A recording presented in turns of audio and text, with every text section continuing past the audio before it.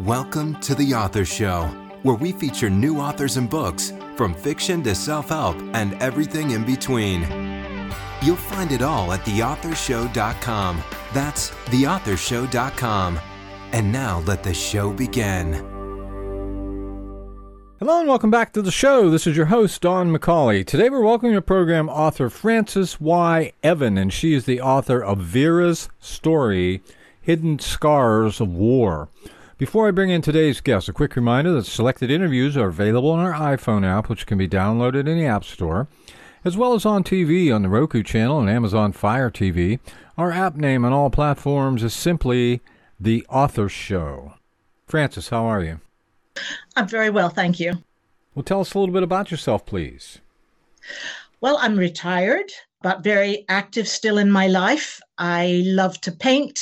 I love to garden. I love to travel. Obviously, I love to write. And I love swimming for exercise. So tell us about your book. Well, Vera's story, Hidden Scars of War, is a biography of a woman who lived as a child in a London suburb during World War II. She had to live through 6 years of terror and hardship and sacrifice, living during severe rationing and restrictions. And this continued right well into her teen years. The book is about the despair and struggle that she experienced when the focus of the nation was necessarily reduced to pure survival and defeating the enemy. The memories of this time remained with Vera throughout her life, influencing her attitudes and her lifestyle, as well as her strengths and her ability to rise to a challenge. Now, who did you write your book for specifically? Who's your target audience? The book is really written for women. It's a book about a woman, written by a woman for women, especially women who can relate to World War II in one way or another. Perhaps they had parents or grandparents who lived during that time. And if they were in Britain, they will understand it all the more and maybe want to relate to it all the more. So, could you say there's any type of central message or perhaps underlying theme that you would say runs throughout your book? Yes, definitely the central message is perseverance.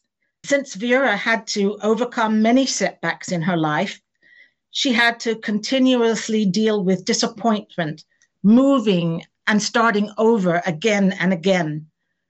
Her ability to do this set an example for her family and her daughters, and taught them to be adaptable also. So if you had to choose, what would you say is the single most important idea you're sharing in your book that's really going to add value to the reader's life? I think the idea of being able to carry on, no matter what life throws at you. Some cliches come to mind. Every cloud has a silver lining. Keep calm and carry on. If you fall off the horse, get back on again. Those phrases that we throw out so casually really explain a lot about what happened to Vera and the story of her hidden scars of war. So, if you could compare your book with any book out there we might already be familiar with, which book would it be and why? I think The Nightingale by Kristen Hanna comes to mind. It's different in that it takes place in France, but it is during World War II. And the heroine is a woman who's strong and brave and determined to face the danger and brutality of the enemy. The book illustrates the invaluable involvement of women during the war. But there's another book that also popped into my mind, which is The Home Fires, which is a series by Julie Summers. It's comparable because it actually takes place on the home front in Britain during the war. Strong, resistant, determined women have to make do with reduced rations and all the limitations of World War II in order to support the fighting troops any way that they can. And they also have to take on a lot of the work of their absent menfolk while keeping their spirits and their morale up. So what was your inspiration to write this book? I titled my book, Vera's story, Hidden Scars of War, because Her life and her experiences are such an example for other women, especially those who are struggling and have hardships of their own. In Vera's story, she's able to overcome hardships again and again in her life, lots of setbacks, lots of ups and downs. And I think she set a great example how it's important to carry on, to be strong, and enjoy your life along the way. Have fun, keep a sense of humor, keep your spirits up. So who was Vera? Vera was my dear mother. She was always a shining example to me. I knew a lot of her war stories and what she lived through as a young child and was always extremely fascinated by them. But after she passed away, we found an archive that she left behind with all sorts of memories, stories, documents, notes, photographs, letters. And it was such a wonderful trove that it begged for the story to be told. So how did the war years affect your mother's later life? In so many ways. And that's another reason that the book is titled Vera's Story, Hidden Scars of War. She carried those experiences, the horrors that she witnessed, the fear of surviving and living many, many nights in an underground shelter. She carried all of that with her all her life. It came back to her so easily. If she heard a siren, if she heard a loud bang or boom, if she lived through a hurricane, which she had to at one point in her life when she lived in Florida, it all came right back to the surface. And everything that went along with her life, living in London during the war and having all the propaganda constantly out there to not throw anything away, to not waste anything, to live on your rations, to mend your clothes and make do, all of it became part of her life. It was ingrained, and that's the way she lived the rest of her life. Now, why do you think it's important to tell your mother's story? I think it's important. I felt very much that I'd owed it to her personally, especially after we found all of the documents and all of the information she left behind. It's like she was shouting out, my life was important. I have things to tell and things to say. Remember me. I got that message going through it.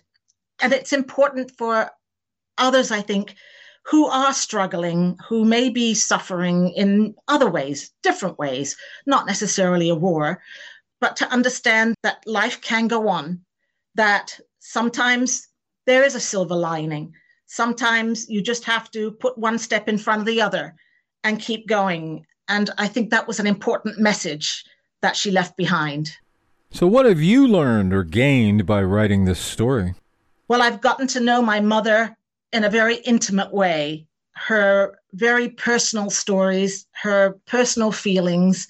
Although I was told stories growing up, it's quite different when you have all the documentation to reinforce it.